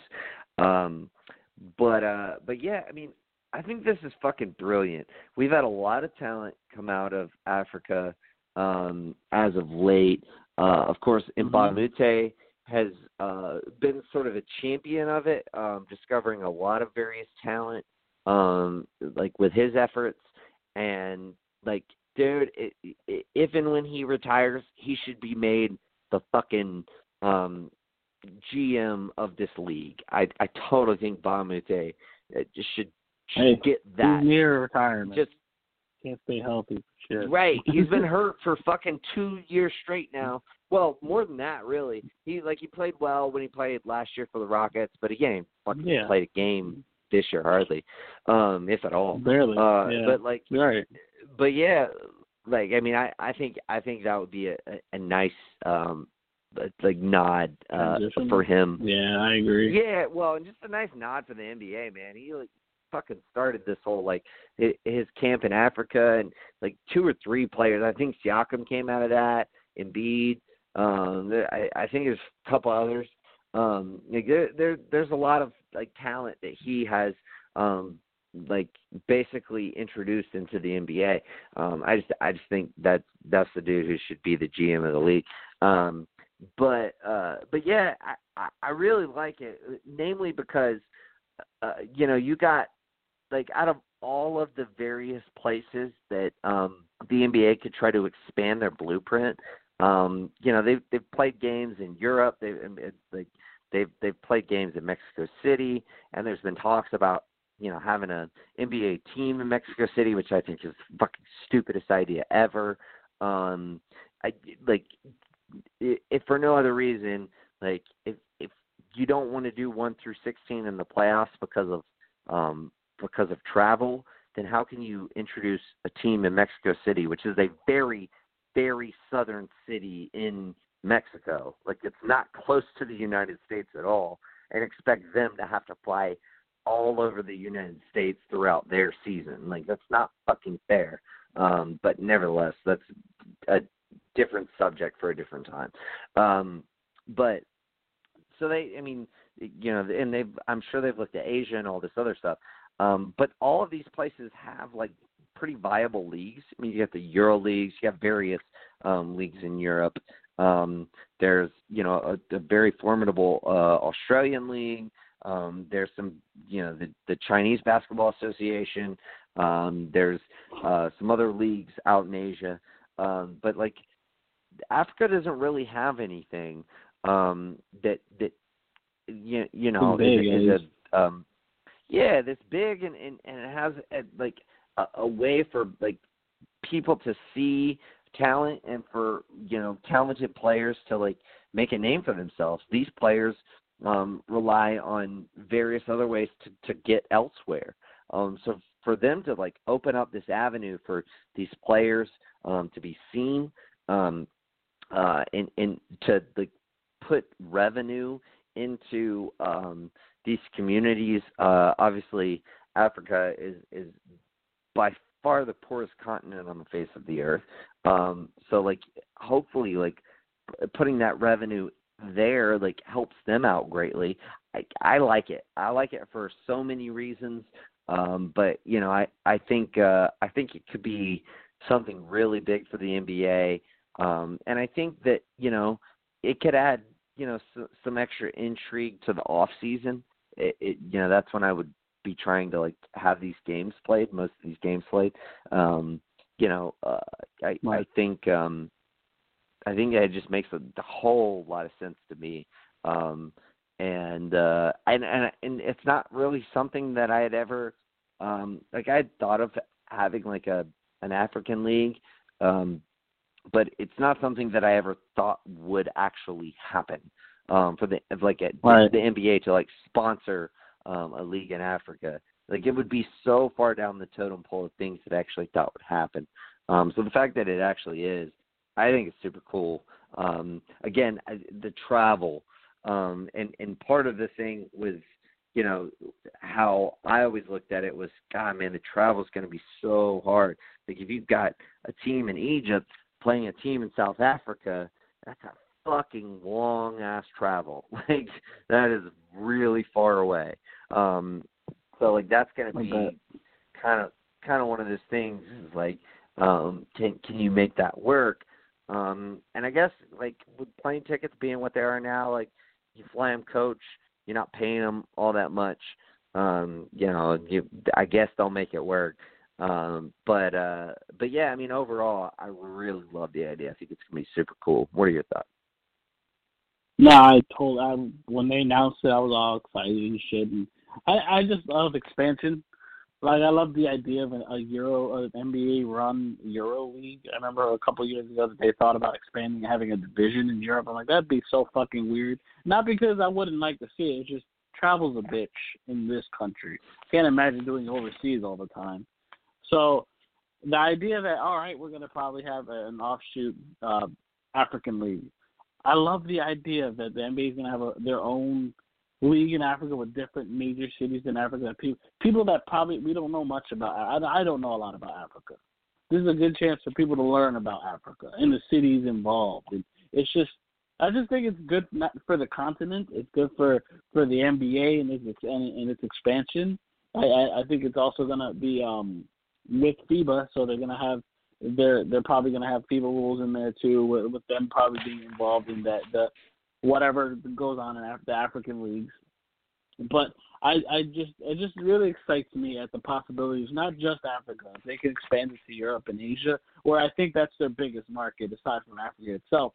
Europe and Asia, which have their own leagues, but if NBA can do their own league, like mini league, just like what they're doing in Africa, in Europe, and in Asia, that would be fucking huge. And then there'd be offshoots of the NBA, but it'd be so huge to do something like that. To do kind of like what they're doing in wrestling right now. I know you don't watch wrestling, but they kind of expanded to Europe recently in England. They have a development league there, kind of a thing there. And I know they have plans to expand throughout the country. And just the idea of doing something like that, where you could have exhibition match like they do with the Euro League teams sometimes during the preseason, like you were saying. You can do that with the African League, like expose them here in our country, and find like they'll probably play it on NBA TV too. So you'll probably see some of the African games on NBA TV. I just can't wait to see how this works out. Like it's going to be pretty cool. What the games are going to be, what the cities are actually involved. There's 12 teams, so it's going to be fun, and the future looks bright. It starts in Africa, and hopefully it does expand to Europe and Asia. But right now, let's just focus on Africa. I like what I've heard, and I can't wait to see it. I think in 2 years maybe? I forget exactly when it's supposed to start, but I'm excited regardless. Yeah, I think 2 years from now. Yeah, I mean, me too. And I think you're right. I mean, I think you start in Africa where there isn't a market. And then maybe, you could expand. Maybe you could have like an African league, but then maybe you could have like a Mediterranean league that includes some of those northern African countries, so you can like make travel easier, and then have some European countries involved. Then have an Asian league, have a South American league. There's a lot of possibilities, and especially with essentially the way that the NBA is moving towards having the G League be like a farm league system. Maybe that could further that, and each team could like be represented by an NBA team, or like you could have multiple teams if you have various leagues throughout, different places. Like let's say you have 30. Let's just say you have 32 teams in the league, and you have 32 teams in Europe and Africa combined, and then you have 32 teams in South America and Asia combined. And maybe you throw some from Australia in there or something like that. Maybe those serve as your AAA teams, or your AA teams, or whatever you want to call it, and then your regular G League teams, serve as like the next tier, and then NBA as like the next tier. And maybe that expands the draft. Maybe we're 4 rounds in the draft. So you could send them to your various farm organizations. It's crazy. The potential is crazy. And it'll be interesting to see where it goes from there. But let's move on. We got about 20 minutes. Yeah, me too, man. I think it's going to be a lot of fun to see where all of this goes. But let's move on. Let's get into our playoff projections because it's going to be interesting going down to the wire. Who makes the playoffs? Juwan, I want to start with you. And welcome back, by the way. Thank you. Eastern Conference. Yeah, Eastern Conference. All right, so obviously we got Milwaukee, Toronto, Indy, Boston, Philly. All of those teams are going to make it. Brooklyn will probably make it. They seem like they're more than likely. Be there. More than I'm not worried about that. But after that, it's a lot of wide open space. How do you see the Eastern Conference playoff picture kind of panning out there, Juwan?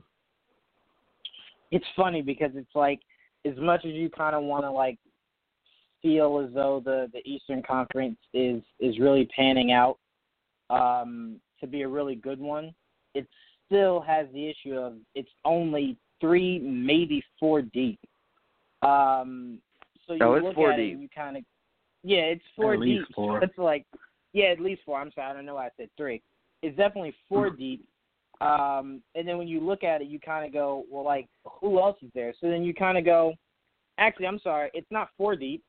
My apologies. Sorry, audience. It's 5 deep. So you got Milwaukee, Toronto, Indiana, Boston, and Philly. Yeah. That's your 5. Right. 4 depends on depends on how much you trust the Indiana without Oladipo. Right, without Oladipo, yeah. To be honest, there's only 25 games left, and it's 38-20. I don't see them dropping tremendously. No, between I'm not now saying. and I'm saying in the season. playoffs. I'm saying playoffs. Oh, right. They're not. I got you. They're not falling out. And okay, I got you. Just for posterity's sake, I have the remaining strength of schedule pulled up here. Indiana has the 8th toughest remaining strength of schedule. Okay. They got to play the Bucks. They got to play the Warriors. They got to play Denver twice, OKC twice. So I don't expect them to hold on to that third. I think they'll slip third to 5th. spot. Right. Right. Yeah. I That's agree fair. with that. Yeah. Yeah, okay, that's fair. That's where you guys are coming from. I look at 6, 7, and 8. This is where I am completely stuck because I want Blake and Andre Drummond to make the playoffs. I desperately want Detroit to kind of build. In the 8th seed. Right, they're currently in the 8th seed. I want them to be able to build some semblance of success in what seems to be very flawed organization as of late. Sure. I kind of just want them to make it. You look at Charlotte. This is probably almost 100% Kemba Walker's last season with the Hornets. So you want him to finally make the playoffs. And then you look at Brooklyn. I'm biased, so there'll never be a time where I support Brooklyn being in the playoffs when my Knicks aren't. So I look at Brooklyn and I really hope that they fall because I want Dwayne Wade to, make the playoffs in his last season playing in this league. I value that more. But you look at Brooklyn, they're playing so well. It just doesn't seem likely. But the way I'm going to go with shaping this is Charlotte 6, Detroit 7, and hopefully Miami can squeeze in that 8th position to round things out so we can see Dwayne Wade's last ride, end in the playoffs rather than the regular season. Interesting. Yeah, I mean, I definitely disagree a little bit. I don't think Charlotte's gonna make it, man. I they just don't have anybody outside of Kimba who's really that good. Like Batum used to be good, and now he's just this overpaid guy who just doesn't really help them. Lamb is probably their second best player this season. Yeah, and that's not good. They've never figured out how to utilize Monk. And, I get it. I mean, he's a tough guy. You can't really play alongside Kimba. They probably should have figured out some kind of way to, turn him into something, trade him for something, because there's other teams who can utilize him. Fuck, man, I'd love to see Monk play alongside someone like, say, Lonzo Ball. Monk's a guy who's undersized and likes to shoot the ball. Lonzo's a guy who's, oversized and pretty good at defense who likes to pass the ball. That's, an ideal perfect fit compliment. there. Yeah, perfect compliment. And maybe they just shouldn't have drafted him, to begin with. But, I mean, he was the quote-unquote best player available when they drafted him, even though they, passed on Donovan Mitchell to take him. But nevertheless, they have the second toughest strength of schedule remaining, and which is crazy, because there's very few teams at the top tier of the Eastern Conference teams, at the top tier of toughest strength of schedule remaining. Brooklyn has the third toughest strength of schedule remaining, so you might get your wish there, Juwan, for them to slip out and not make the playoffs. I think Orlando, look out for them. They have the 28th toughest strength of schedule remaining, and they are currently only 1.5 game. They're half a game back from the 8th seed. I think Orlando on a definitely 5-game winning streak too. Exactly. I think a 7-3 over the last 10. I think Orlando could make a run. I expect them to make the playoffs. They made that Fultz trade, but they didn't really give up anybody who was playing. Simmons wasn't really playing for them. They didn't make a move that hurt their prospects of making the playoffs this year.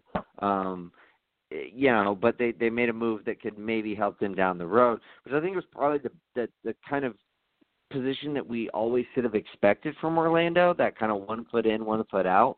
I don't think they were ever going to trade Ross or Vucevic because they want to make the playoffs. And I think they're going to make it. I think I don't know what the seeding will be, but after those top 5, I'm going to say Orlando. I'm going to say Detroit does make it. I think they'll be in, and I want to say Brooklyn keeps it, even though they have a tough schedule. There's something about that team that's kind of fiery to me. But then again, they'll be getting healthy again soon. I think Washington, with Beal leading the way, I think they could make a good case too. So I don't know, but I'll say Brooklyn just for the sake of picking a team. I'm going to leave it there. Orlando, Brooklyn, and Detroit. That's who I'm going to pick for those final 3 spots. Joel. Yeah, I'm not that far off from you. Brooklyn, I think they've separated themselves enough for me to say that they're better than all the rest of the worst teams in the East. So they probably deserve a spot in the top 8. Everything else underneath them, though, is pretty much a crapshoot. Charlotte did nothing at the trade deadline to get better. Absolutely shit. No. And they probably, and like you just said, their schedule isn't much better, so they're going to struggle to stay in there. As much as I wouldn't mind seeing them in there, I didn't have them making it, so I would not be surprised if they fell out of it. But hopefully for Jordan's sake, they make that playoff spot and make something happen. But I don't know. Detroit, they're playing bad. That's a catch-22, though, man. It is. Because it is. But you know, Kimba's probably going to be all NBA, out. and I don't want to pay him a supermax. Yeah, and not many people do. I get it. I totally get it. And they probably should, and Charlotte probably should move on, but we'll see. We'll see how it goes. Orlando's on a roll right now. They started on a roll, then they hit a hell of a fucking they fell all the way down, and then they kind of climbed out of it. They've stayed in the hunt. Miami's a team I feel. They haven't been healthy. They've been struggling with health most of the season. I can't figure out what lineup is what. Dragic should be back soon, hopefully for them. Right. But they did trade away. They have no point guards on their squad right now. Dragic's the only one, and he's not healthy. They've been playing a lot of Justice Winslow a lot at point guard. So I'm not sure what Miami is, but they have a good coach. They have decent players, so there's a chance they can. And I want, for Wade's sake, I would love to see them make it. Detroit, I don't know what the fuck they did at the trade deadline. They got rid of their good wings. They brought in Shvee. He's a good shooter, but he's really young and green. That means they're going to give more. I mean, at least to me, it looks like they're going to probably get more free time for Luke Kennard to get some minutes, and their rookie Bruce Brown, he's been playing a lot and not performing. He's just here taking minutes, at least from what I can see. So I'm not sure how Detroit will have a chance with Blake Griffin and Andre Drummond and just something from Reggie Jackson. So there might be a chance for them to stick it there. Washington I don't trust them. I just don't. I think they have a chance, but I just don't trust them. You trust them more without John Wall, though. Weirdly. It's weird, but very weirdly. Yeah. But yeah, if I had to pick, I'd probably say Brooklyn, Miami, Detroit, or Detroit, Miami, whatever. I don't know if Charlotte's going to make it. I don't know if Washington's going to be able to get up to that spot either. So maybe. Wait, what did I say? Not Charlotte. Brooklyn, Miami, Orlando. Yeah, those are my final three spots. All right. Yeah, we'll see how it all plays out. All right, let's move quickly to the West.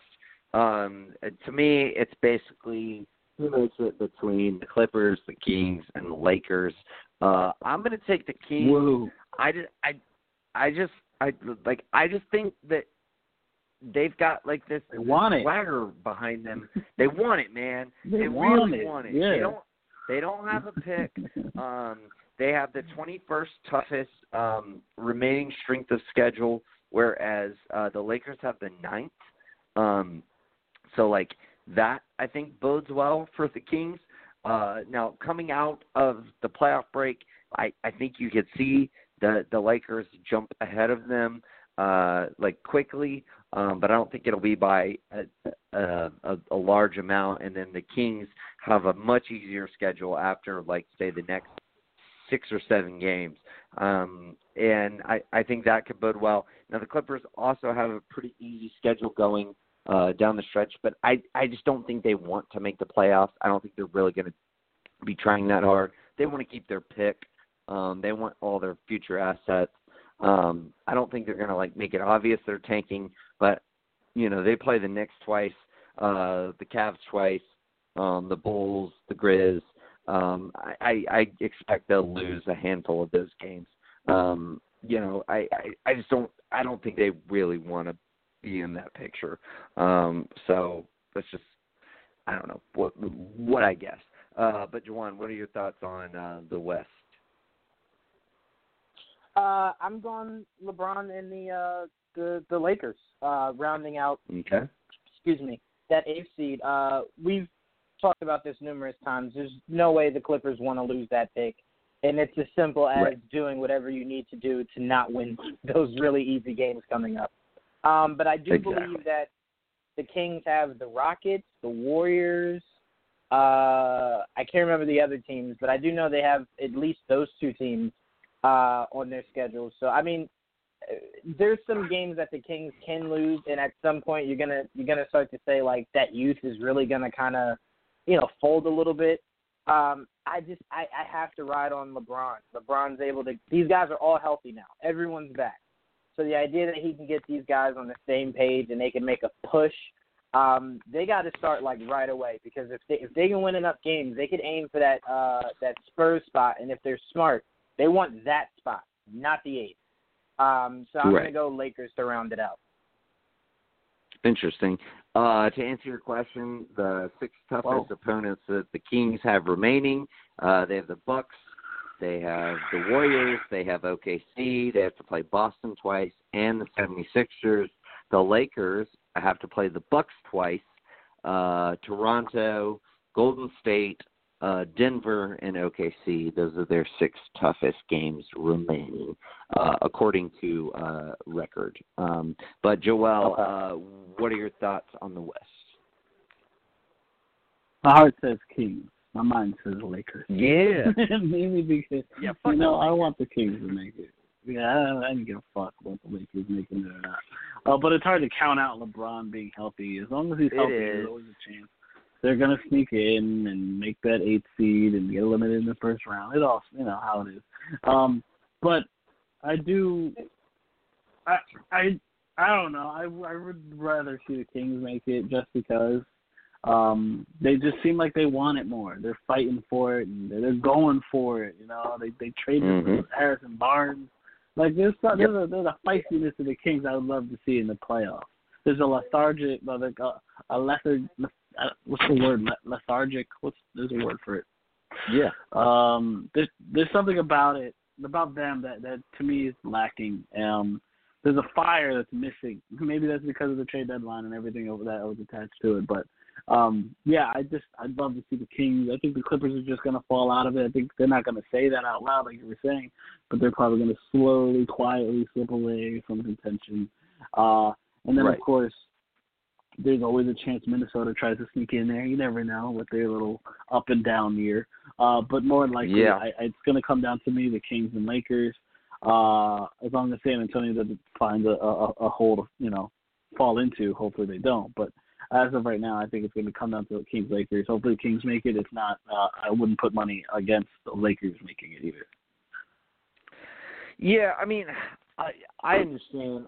My heart also says Sacramento, but my brain does too.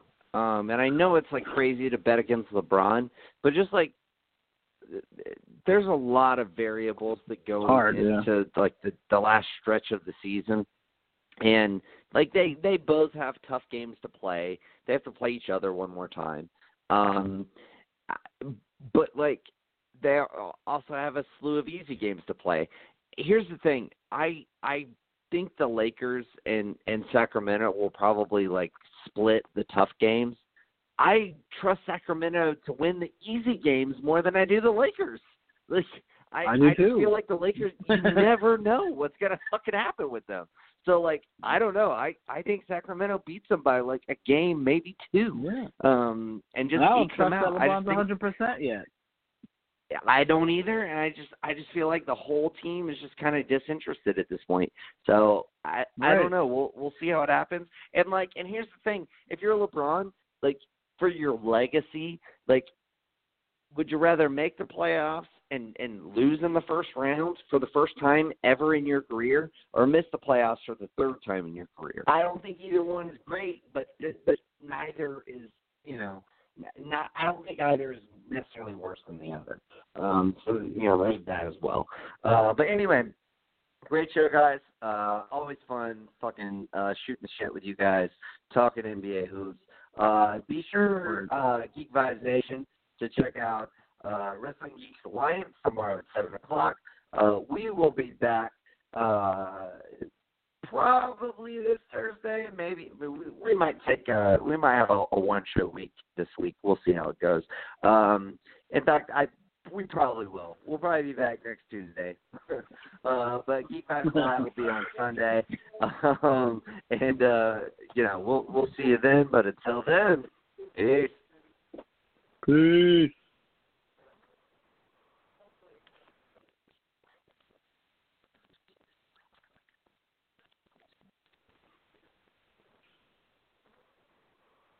Say goodbye to your credit card rewards. Greedy corporate mega stores, led by Walmart and Target, are pushing for a law in Congress to take away your hard-earned cash back and travel points to line their pockets. The Durbin-Marshall credit card bill would enact harmful credit card routing mandates that would end credit card rewards as we know it. If you love your credit card rewards, tell your lawmakers, hands off my rewards. Tell them to oppose the Durbin-Marshall credit card bill.